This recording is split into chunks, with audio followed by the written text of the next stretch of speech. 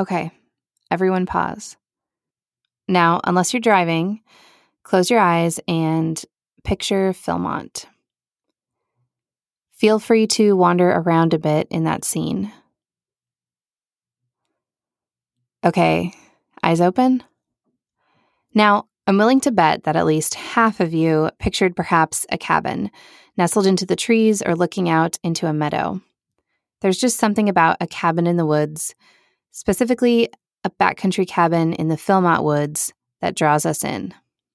In the words of Jean Logsdon, a cabin can symbolize the embrace between civilization and nature, as humans literally are wrapping the trees around themselves, just as they might draw on a coat and hat. For Pete Burgany, working on the Philmont cabin restoration team benefited him in such a way that he could not come up with aspects of his current professional life that were not directly traced back to it. Pete was a Philmont Trek participant in 2007 and 2009. He worked seasonally in 2014 on the cabin restoration team. In 2015, 16, and 17, he was the cabin restoration foreman. And from 2018 to early 2021, Pete worked full-time at the ranch as the cabin restoration maintenance technician. In this episode, Pete shares a brief history of the cabin restoration origin and how it's been managed by many different departments at the ranch. He shares a rich and descriptive overview of 3 large projects he was a part of, including the Cyphers Mine Stomp Cabin, the Valle Vidal Clayton Cabin, and the Fish Camp Caretaker's Quarters. He also walks us through the basic cabin restoration process, and Pete credits camp directors, outside contractors, and National Forest archaeologists as being part of the bigger picture of the cabin restoration team. Lastly, Pete was asked to write the proposal for and hold the role of the first ever full-time cabin restoration position at the ranch. So as you listen, consider that cabin in your mind and all the generations of staff, visitors, and builders who've been a part of its story. Lastly, I want to wish you all a magical holiday season and quality time spent with those you love, near and far.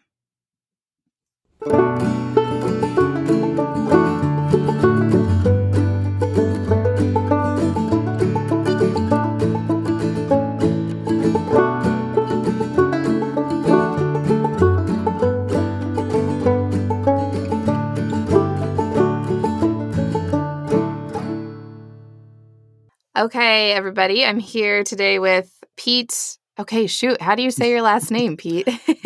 Burgany. That's what I was going to guess. Okay, Pete Burgany.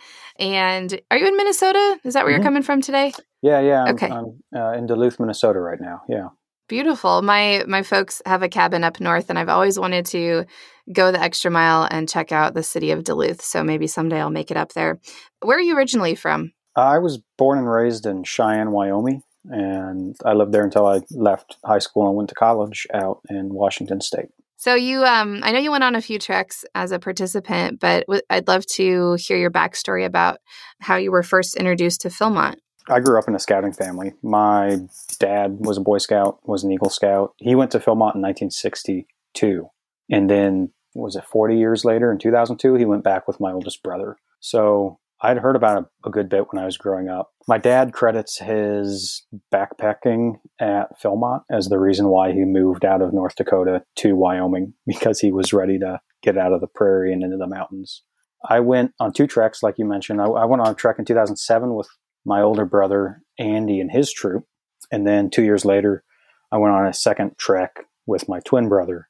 Both of them were 7-day treks. Both of them were like the 8/13, 8/14 timeline. So we caught the very tail end of the summer. I remember being the last crew through Harlan in 2007 and seeing, as we were hiking out of camp, folks putting things on the porch. What I would come to learn was gather, but then I just thought they were cleaning. So yeah, I worked in, I had a job. I worked in Washington, D.C. for a summer and wore a suit and went to work every day. And I was facing graduation from college. And so I was thinking to myself, man, I should probably do something that I don't have to wear a suit anymore, where I can go just do whatever I want, go hang out in the woods. And that was kind of the broadest level impetus for me trying to sign back on as a staff member at Philmont. Just kind of hopping back to your treks. Do you remember, did it feel like the camp was closing down, or did you still have an awesome time? I don't really remember my second trek so much, but my first trek, I absolutely remember camp shutting down. Our last night on trail, we were at Head of Dean, and I remember them just saying, empty out the swap box, take whatever you want. Swap rules no longer apply.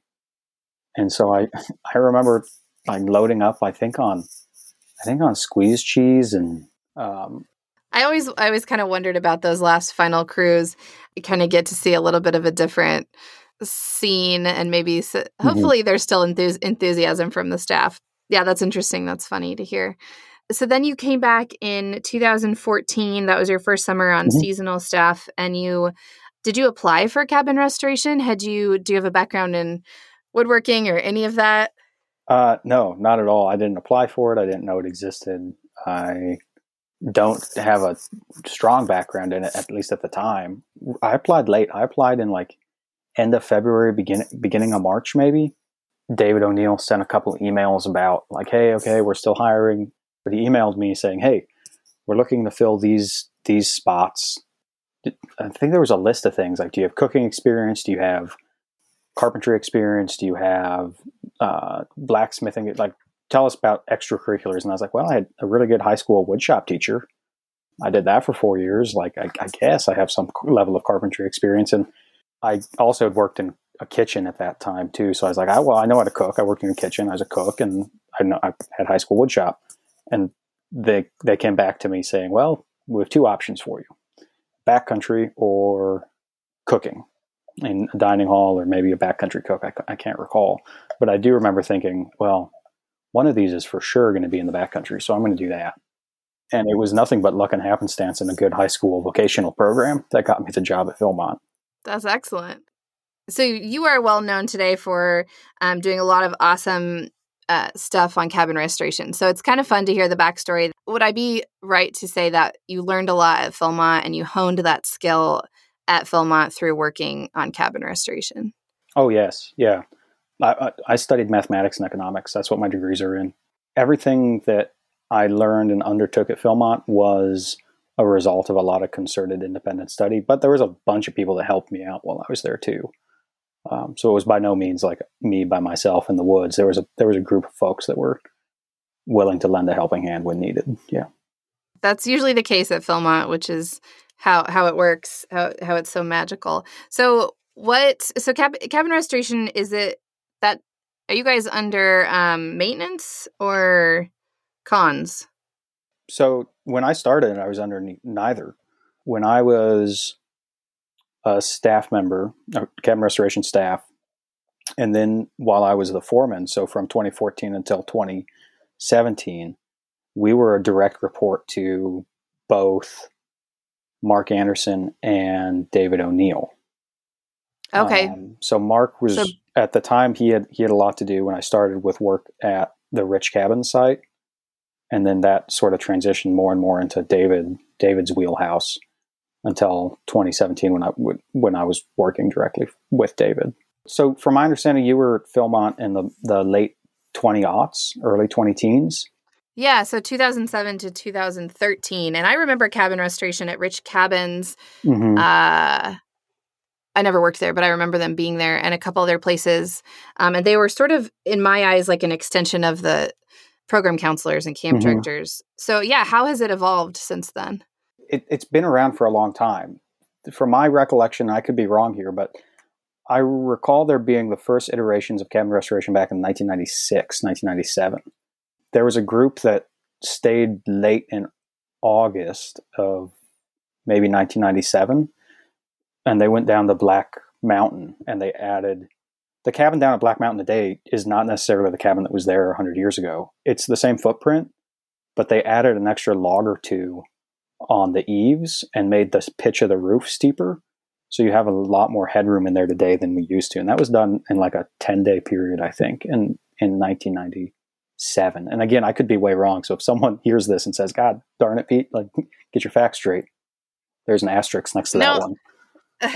No, I think that's correct. It was definitely sometime in the in that era. I believe I've spoken with Larry McLaughlin about that because he skipped a summer at Black Mountain when they were raising the roof. He didn't want to be there while they were working on it. And then it became, for a while, in 98, there was like 3 cabin restoration crews, and they had a bunch of, like, I don't know if it was a conservation-esque project with conservation hours, but they definitely had participants helping them. They redid the entire museum down at French Henry. The cabin restoration crews are the ones that built the Abreu cabin. And at the time, it was under the direct leadership of Anthony Martinez, the carpentry foreman and shop foreman for the maintenance department. So at its beginning, it was a maintenance program. It then lasted until the early thousands in some iteration, and by the early thousands, I guess it kind of went on hiatus, came back in the late thousands at Rich Cabins under the backcountry leadership. And then in 2018, it went back to maintenance when I was hired on full time. Okay, cool. That's a good snapshot of cabin restoration. Okay, so you've probably worked a ton of projects. Do you want to list some of them off for fun real quick? Oh man, like the big ticket ones are 2017, 2019, and 2020. In part because I'd been there long enough that I'd built some skills that we were able to take on bigger projects. But in 2017, we dismantled the stomp cabin down to grade and then built a foundation underneath it and then put it back. At Cyphers. At Cyphers Mine, yeah. So the stomp cabin, we started on like June 7th with taking the roof off. And then by October, I think 8th or 12th, we were able to have the stomp back in the cabin. So, it was a 2-month project from taking it down from down to ground level, building foundation, and putting it back on. That was super cool. 2019 was awesome because we were working in the Vividal at a place called Clayton Camp or Clayton Cabins, depending on what map you're looking at. And it's at like the far, far northwestern boundary of the radio network. So it's really difficult to, like, we were very challenged to listen in on the itinerary readout in the evenings. But that was a super cool one because that was the first project I helped with as a full-time staff member. And there was a crew of five of the cabin rest guys plus myself. We'd camp up there all summer in the middle of nowhere with no one around. And that was super cool. We saw more members of the public than we saw members of Philmont that year. And what was the third one? You mentioned a third. Well, 2020, we started, and it's ongoing. And we started the restoration down at Fish Camp, starting on the caretaker's cabin. Yeah, so that's a big project. Yeah. Yeah, and from my understanding, talking with some of the folks that worked on that this year, or continue to work on it this year, they've wrapped it up pretty much. I think there's some punch list items left, but that's the phase they're in, is the punch list items. So that was another one. That was the caretaker's cabin that we dismantled, labeled everything, dismantled it, built a foundation, and then restacked the logs and reframed in the floor, redid the windows. It was a stellar project. And from the photos I've seen, the crew that picked up that work after I left have really done a stellar and outstanding job. Did they restore that one at Fish Camp in order to use it for program or for housing for the staff? I guess it started in 2019. I'm going to mix the timelines up here, but in 2020, there was a large pot of money made available through a donor-designated donation to the restoration at Fish Camp. The ultimate goal is to fix up the Routed Lodge. And I guess I should say that, like, I haven't been involved in this now for 12 months almost. So I can speak pretty knowledgeably about the intentions that I kind of left and what I was envisioning, but it very well could have changed since I was there. And it probably has. Mm-hmm. But when I was there, the intention was to fix up the caretaker's cabin, get it electrified with solar, get the radio in there, get plumbing in it, and transition it usage to a more functional and more isolated kind of. It's going to be the staff cabin. For a number of reasons, it's easier with utilities because the water's on that side of the creek. And if we're thinking about historic preservation in general, it's kind of a secondary structure at that site. Yeah. The primary importance of that site is in Reata Lodge, first and second in the guest cabin and fly tying cabins. And third, the caretaker's cabin was out on the side. So by turning this thing, my argument, my perspective is by turning the caretaker's cabin back into the staff dwelling, it's quite literally serving as the caretaker's cabin again. And I think there's a certain logic in that makes sense when you're trying to portray the history of that site. And one thing that I always thought would have been really cool by doing that is, like, we know a bunch about Wade Phillips and the Charles Dawes party that went to fish camp. But shoot, like, we know the couple, it was the Peoples, Mr. and Miss Peoples, that were the caretakers. And, like, I bet they have a cool story to tell. Like, why can't we talk about them? Like, yes, it's awesome that we can portray and revitalize some of the history of Wade Phillips for participants. But I think there's a bunch more stories that exist on the edges of that site specifically that, when I was there, was my hope that could come to fruition. And again, I don't know if that's still the case, but that was the thought when I was there, and the impetus, because with the staff moved into the caretaker's cabin, you could have a safe, productive work site without having to have tours, without having to have scouts, without having to have other staff in and out of a building like the Reata Lodge, because that's going to be a big project. They're going to, that's a big project. And there's some safety considerations for having people there. So that's kind of why we took that approach. Oh, I like that a lot. That's very cool. I worked at fish camp, so that's all very near and dear to my heart. And at the time, okay, now I'm like forgetting what year I worked there. So I worked there in 2010, camp director in 2010. And at the time, the caretaker's cabin was used sort of as like the home base for whatever program counselor was doing fly fishing that day. So, but I remember it being, a pretty rugged cabin, and it'd be awesome to see it today and see what it's become. So, well, and we've really changed a bunch there too, because it was also known as like the fly casting meadow or the fly casting cabin. Right. Yes. Yeah. We ended up taking a lot of the trees out of that area because they were, for a number of reasons, they were impacting the structure. And so it in many ways we have sought to bring back the landscape that shows up in those pictures from the 30s. So it really is a neat area. And if you get a chance, I would highly recommend. I mean, I tried to get out there when I was in New Mexico, and just time was against me, but I still want to see it. I haven't seen it. Okay, so say you're going to restore a cabin. What does that look like? What does that process look like? Oh, I mean, there's whole master's programs about that.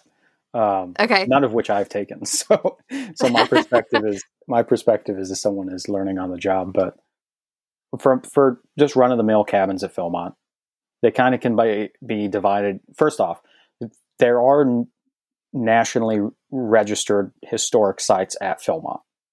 Those have a different set of rules that you need to play by. Those have a different set of guidelines that you work within. In general, in the world of historic preservation, we try and do work that follows, not necessarily to the letter, but certainly in the intention. We try to follow the Secretary of Interior's standards for rehabilitation and restoration. Those are a set of guiding principles that inform the majority of the work. So when thinking about a cabin like the Cypher's Mine structure, the first question that I had when asked, hey, like, this cabin is in need of help, like, what do you do? The first question I asked was, like, what is it going to be used for? So function is very important. What is this thing going to be used for? And I guess we should back up a step to say that very specifically, I'm talking about rehabilitation and not restoration and not renovation. And from here on out, I'm going to use all those things as synonyms.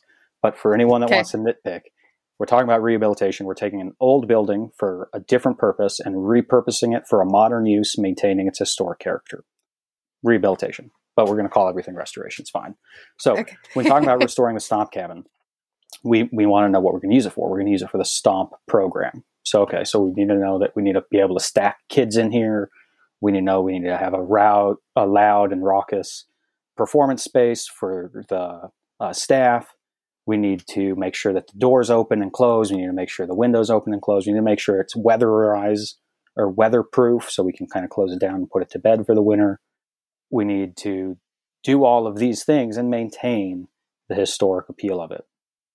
The second thing I look at is what is wrong with the building. Most structures at Philmont suffer from historic structures at Philmont suffer from a backlog of deferred maintenance, and that is just the way it is. There's more work than there's time in the day. And there's also old buildings. The deferred maintenance in general that afflicts log structures, or logs are resting on the ground, so they soak up water. With water comes insects, with water comes mold. Both of those things deteriorate the material. So as that material decays, it shrinks and gets compacted, and the building itself will get shorter. And that's what was happening at the Stomp Cabin. That's what was happening at the Cypher. That's what was happening at Stomp Cabin. That's what's currently happening at all of the buildings at Fish Camp. That's what's happening at French Henry. And that's what's going to happen to any new building that's built up at Philmont, whether it's log or frame, that's in close contact to the ground. So we've talked about step 1, identifying what the usage. Step 2, identifying the problem. Step 3, figuring out how we're going to remediate those issues. And how are we going to do so while maintaining the historic character of the site? How are we going to make a sympathetic addition or a sympathetic alteration that makes the building usable, but also doesn't detract? At most sites, we can just simply pull a log out of a building and put it back in. That's what they were doing at Rich Cabins.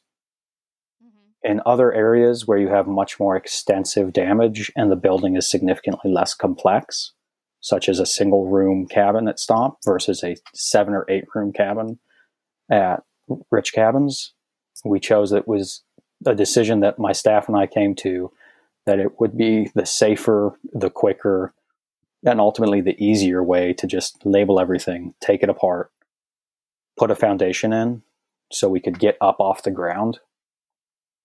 If ground contact is your concern, you either move things up or you dig ground down. And we didn't want to dig all the ground down because it was just going to keep accumulating from the hillside. So we built a foundation up to elevate the logs up off the ground, restacked the logs, framed in a new floor with, I think, 2x10 floor joists, 16-inch on center to support the load of the crews. We did 2x12 floorboards, again, to support the load of the crews. And then we rehung doors and windows. So those are kind of the 3 big areas. Identify the usage, identify the problems, propose solutions, and I guess step 4 is do the work. So then I assume when you take on these projects like the Cypher Stomp Cabin, you lived there all. Was that during the summer? Were you there all summer? Okay. So you got to kind of, I don't know if you're a musician or if you sing, but like, did you get to partake in, were you kind of on staff that year? Did you get to have a ruckus show? Yeah. All of the music camps I was ever at, I worked at Rich Cabins and Cypher's Mine specifically. And the cabin restoration staff, and this is a kudos to the camp directors I worked with while at those sites. That's a huge benefit to being on cabin restoration, is because you get to do this work. You don't necessarily have to work with participants, which is not my strong suit. And then you get to hang out in the evening and listen to music, or if you're musically inclined. I am not. If you are, you can play an instrument, participate in skits. So we were always welcome when we were at a staff camp for a full season. My crews and I were always welcome to join in, and I'm internally thankful for those camp directors because that made a huge difference in the enjoyment of the summers. So I know you were also talking about there. You do have a crew. You know, there's a cabin restoration team. Mm-hmm. Was there anyone out there that maybe like a supervisor or maybe a camp director or somebody in a totally different department, but anybody that really mentored you or inspired you, challenged you on your time there? When it comes to specific projects, I'm thinking of like Rich Cabins and Cypher's Mine here. Well, and even like, because we did a bunch for a couple years, cabin restoration in like 2016, we rotated between sites all summer. And we did the same thing in 2000, before we went to Clayton Corrals in 2019, we rotated between a bunch of different sites. In general, it was my experience that camp directors, when we were at the site for the full summer, became like a really awesome sounding board because they're in living history camps. They have to portray what we're doing. They have to explain it away to participants. But they also become like a really awesome pressure relief valve for a seasonal foreman, because the foreman is at the same leadership level as a first year camp director. They go through camp director training. And so being able to like have someone to complain to at the end of the day, that's not necessarily each other's staff, was like awesome. So yeah, I remember doing that with like in 2015, I remember doing that with like Kyle Sawyer, and in 2017 with Kelly Maznobile. Like that was awesome. In terms of technical work, in terms of like education and how to do the hard skills of cabin restoration, for a number of years up until 2017, we being Philmont was engaged with a contractor out of Taos who would often make site visits at the beginning of the summer, and if need be, come at particularly and technically challenging portions of a project and provide his contracting knowledge. And he was a pleasure to work with. His name was Wayne Rutherford, and he was awesome. And I think he's still building and renovating out of Taos, but he was a really good guy to work with, and he taught me a ton, even in the half dozen days that I worked with him over 3 or 4 years. Like, he was a really good instructor and really charitable in his knowledge. Speaking of that contractor out of Taos, when you were working in the Vividal unit of the Carson National Forest, were there partnerships, I assume, that you had to work with when you guys were up there? I worked really closely with the archaeologists. So the Forest Service, and I've really learned a lot about this since leaving Philmont, but the Forest Service system of historic structures exists in this world of archaeology. And so every forest has archaeologists, and it's the archaeologists that are responsible for the historic sites, whether they're Native American or post-colonial, like white settlers. So I worked with Carrie Levin. At the time, she was the East Zone archaeologist. Not the East Zone, pardon me. She was the Cuesta District archaeologist. And then the East Zone archaeologist was a guy named Heath Bailey. And he was new to the forest in 2019, I think. Maybe he came in 2018. I don't quite recall. But I worked really closely with those two in developing kind of the emergency stabilization plan that we ended up putting together. The 2019 project was so cool to me because it started many, many years earlier in 2016, when my crew and I spent 9 days at Clayton Cabin doing the site evaluation and putting together the kind of the stabilization plan that we were ultimately able to undertake 3 years later in 2019. So that was a really fun multi-year, multi-agency project that really, I think we were able to do some good work. For those of us listeners who have not been there, what is at Clayton Cabins? What were you guys working on there? It's public land, so everyone should visit respectfully, because it's where they also have some cattle operations. But it's super, super cool. So if anyone can call them their mind's eye Clayton Corrals at the top of the Vividal, the big Vividal, Clayton Corrals exists right off the Sarasota Road. If you're standing at that point looking south, you're looking out over an expansive meadow. That meadow, the Big Valle, is like 6 miles long. It's huge, beautiful. It is roughly kidney bean shaped with the concave portion facing west.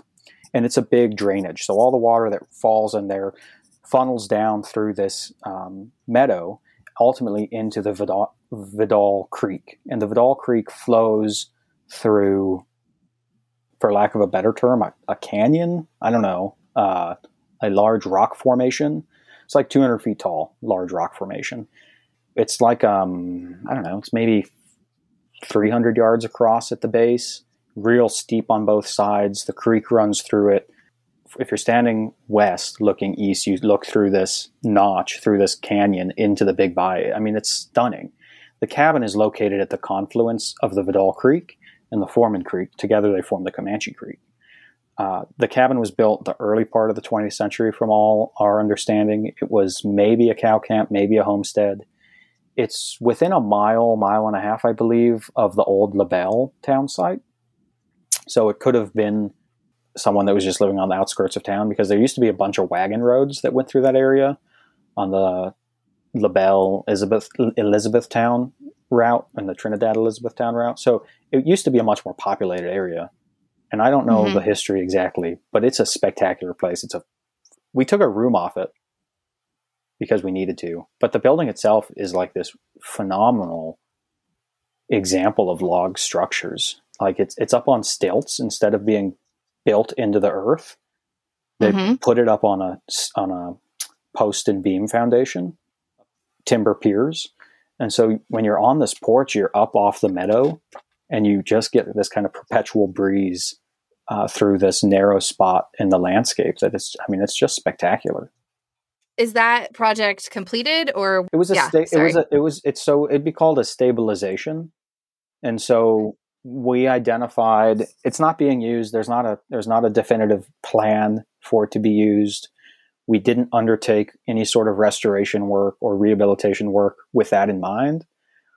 We identified some structural deficiencies with the building relating to does it make sense, something that's not historically sympathetic, meaning that it was added on, it doesn't make sense anymore, doesn't make sense with the original structure. And in this case, it was actively harming it. What it was the main room of the cabin is, it's like there was this bedroom addition that was added. And for a number of reasons, as the foundation failed, the building started to settle. And as that happened, they had tied the addition into some structural elements of the main building. And it was like literally pulling the building off the hillside. So we removed that unsympathetic addition because it was hurting the building. And then we replaced the foundations in kind. Nice. We jacked it up to a bunch. So, it's a very neat building and a cool project to be a part of. During all your time at Philmont, was there anything you ever got called upon to do that you totally weren't expecting to have to do? Well, we built a animal shelter. I used to call it a barn, but looking back, it's just a shed at Crooked Creek. The animals didn't have a place to stay, so in 2016 we spent 4 weeks at Crooked Creek building up a pole barn of sorts to provide shelter for the cow or cows, burro or burros, and goats. Yeah. I didn't expect that because that's not cabin restoration. That's new construction. It was super cool, a cool project. But it was kind of out of left field in terms of this doesn't make a whole lot of sense for the job title, but I guess that's what we're going to do. If you could work in any other department or do anything else at Philmont, what would you want to do? That is a really tough question for me, in part because I've worked in a lot of the departments, but also because it was that question exactly that got me into the full-time position. So in October of 2017, Kevin Dowling was like, "Hey Pete, what do you want to do?" And my response was, "Well, the job I really want doesn't exist." And he's like, "Well, what's that?" And I was like, "I would love to be a full-time cabin restoration person." I'd thought about it for a number of years, and I thought this would be a cool thing. I would love to do that. That October, while I was sitting in the dining room at PTC with Kevin, he was like, "Go ahead and put together a proposal, and we'll see what we can do." And so that's not lost on me in terms of his generosity, but in terms of what job would I want to do that I didn't get to do or that I haven't been able to do I think I would have loved to have been a PC. I would have loved to have been a backcountry manager. I applied for all of those things and was always in the cabin restoration positions. You also worked several fall seasons seasonally before you went full time. You were an autumn adventure guide. You were down at Kit Carson and also worked on the forestry crew. Mm-hmm. Any takeaways from those experiences? Uraka on the forestry crew. We were working at Uraka in 2017, is an awesome place to be in a snowstorm. I mean, it wasn't a big snowstorm, but it was just like beautiful in a way that I did not anticipate. Working in the museums is awesome, in part because David Warhane is just like a font of knowledge, and hanging out at Rayado in the fall is like awesome too. And guiding is cool too, because that's really the time I was an autumn adventure guide is really the only time I had direct, meaningful daily impact with participants, because everything else I was kind of in the background doing maintenance related things, whether it's forestry or structures. I myself was also a guide, and I learned a lot being an autumn adventure guide and winter guide, because I had never been a ranger. So I that was like drinking from a fire hose in a good way. I really enjoyed guiding in the off seasons, as they used to call them. So when you were on the forestry crew, what exactly were you doing? Was that 2017? So that was when it was still like Zach Sear was still running the prescriptions, and we were working on the prescription. The prescription at Uraka, and Mike Crockett may call me and tell me I'm wrong, but I think we were tasked with taking anything 6 inches or smaller out of the program area. We were thinning around the program elements and building a bunch of slash piles, but I don't remember the directions we were given. But there was a beautiful snowstorm that you got to experience. So that Well, and there was a good crew that year. A lot of fun people were on that forestry crew. For any maybe like future staff members listening, do you have any advice for anyone interested in being in cabin restoration? I love it. I wouldn't be doing what I'm doing today if I hadn't had that experience. Like flat out. Like I am I have been benefited so much from doing that job that it's hard for me to see aspects of my professional life that can't be traced back to working on cabin restoration. It can also be a really challenging area to work in part because like when I started there, like I worked in that program for a better part of 7 years, but for the first 3 years, I was just kind of bumbling around, but I was supposed to be the foreman. I was like, I can read a book as well as anyone. So like, I guess that's what we're going to do to learn how to do this stuff. So I guess the advice I would have is if you're at all interested in it, go for it. Recognize that you're going to learn a lot. You might be asked to teach yourself a lot, but you're going to be provided the latitude and more importantly, the support to do it. So I think it's absolutely well worth the opportunity if it's offered to anyone. Awesome. I'm going to go do it. Yeah. Oh, I love it. I love it so much. And I would say that if people are thinking, like, it's great if people that are interested in trades work do cabin restoration because it makes you a better tradesman or tradeswoman.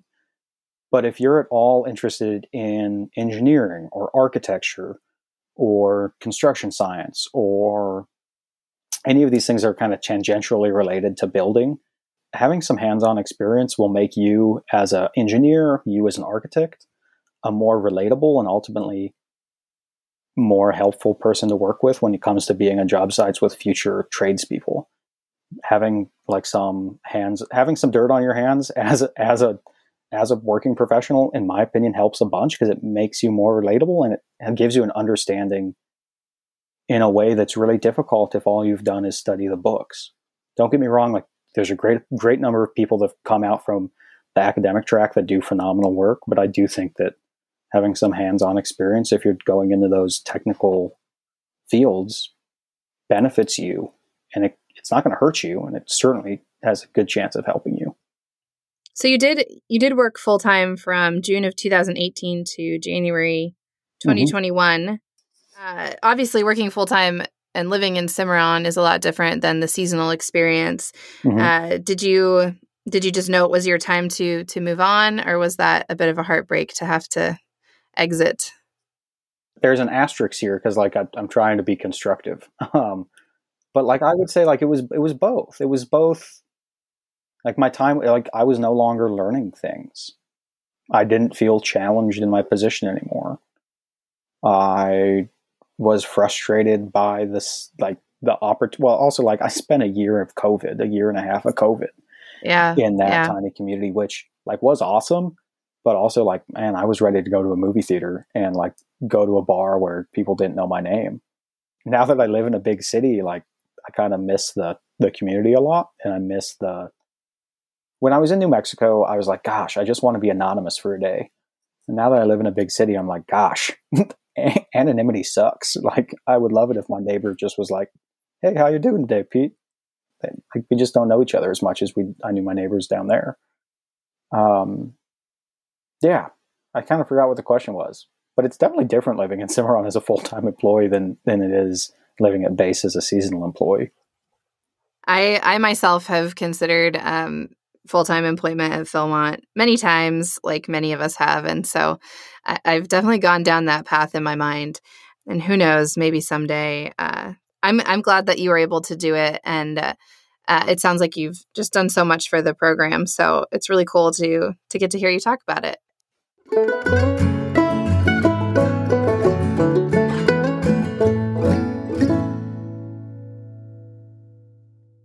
This last year, so I left Philmont.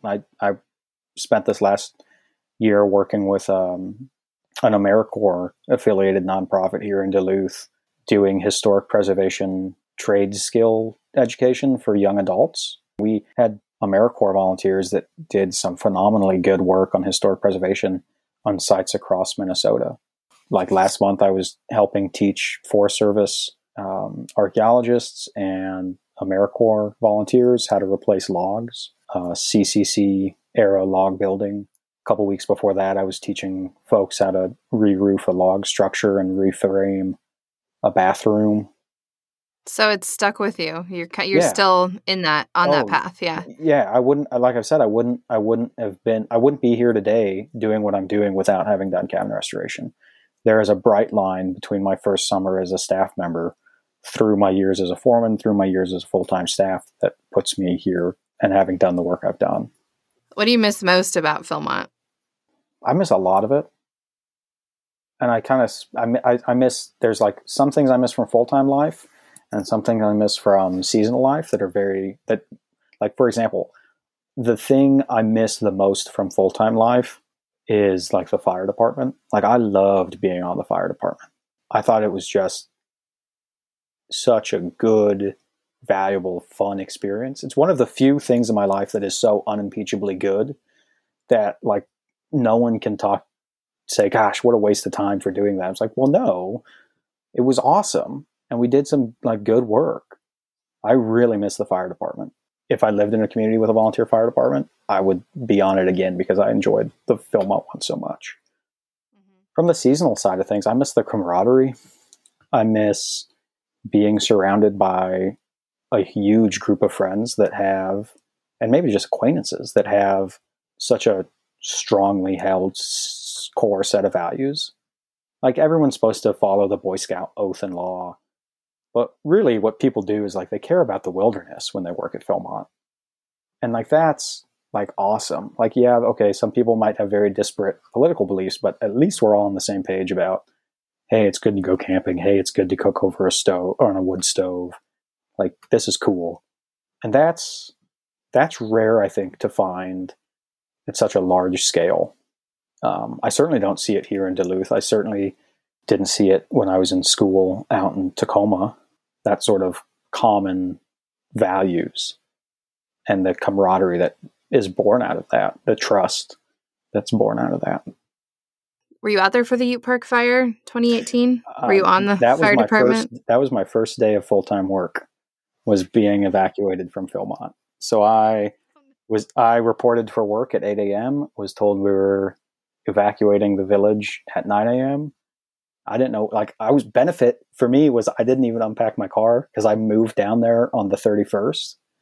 So like I drove to my rental house. I didn't even unload my car. I think I take my stereo and like my sleeping bag out of my car. So I was like, well, I guess I'll put my sleeping bag back in my car.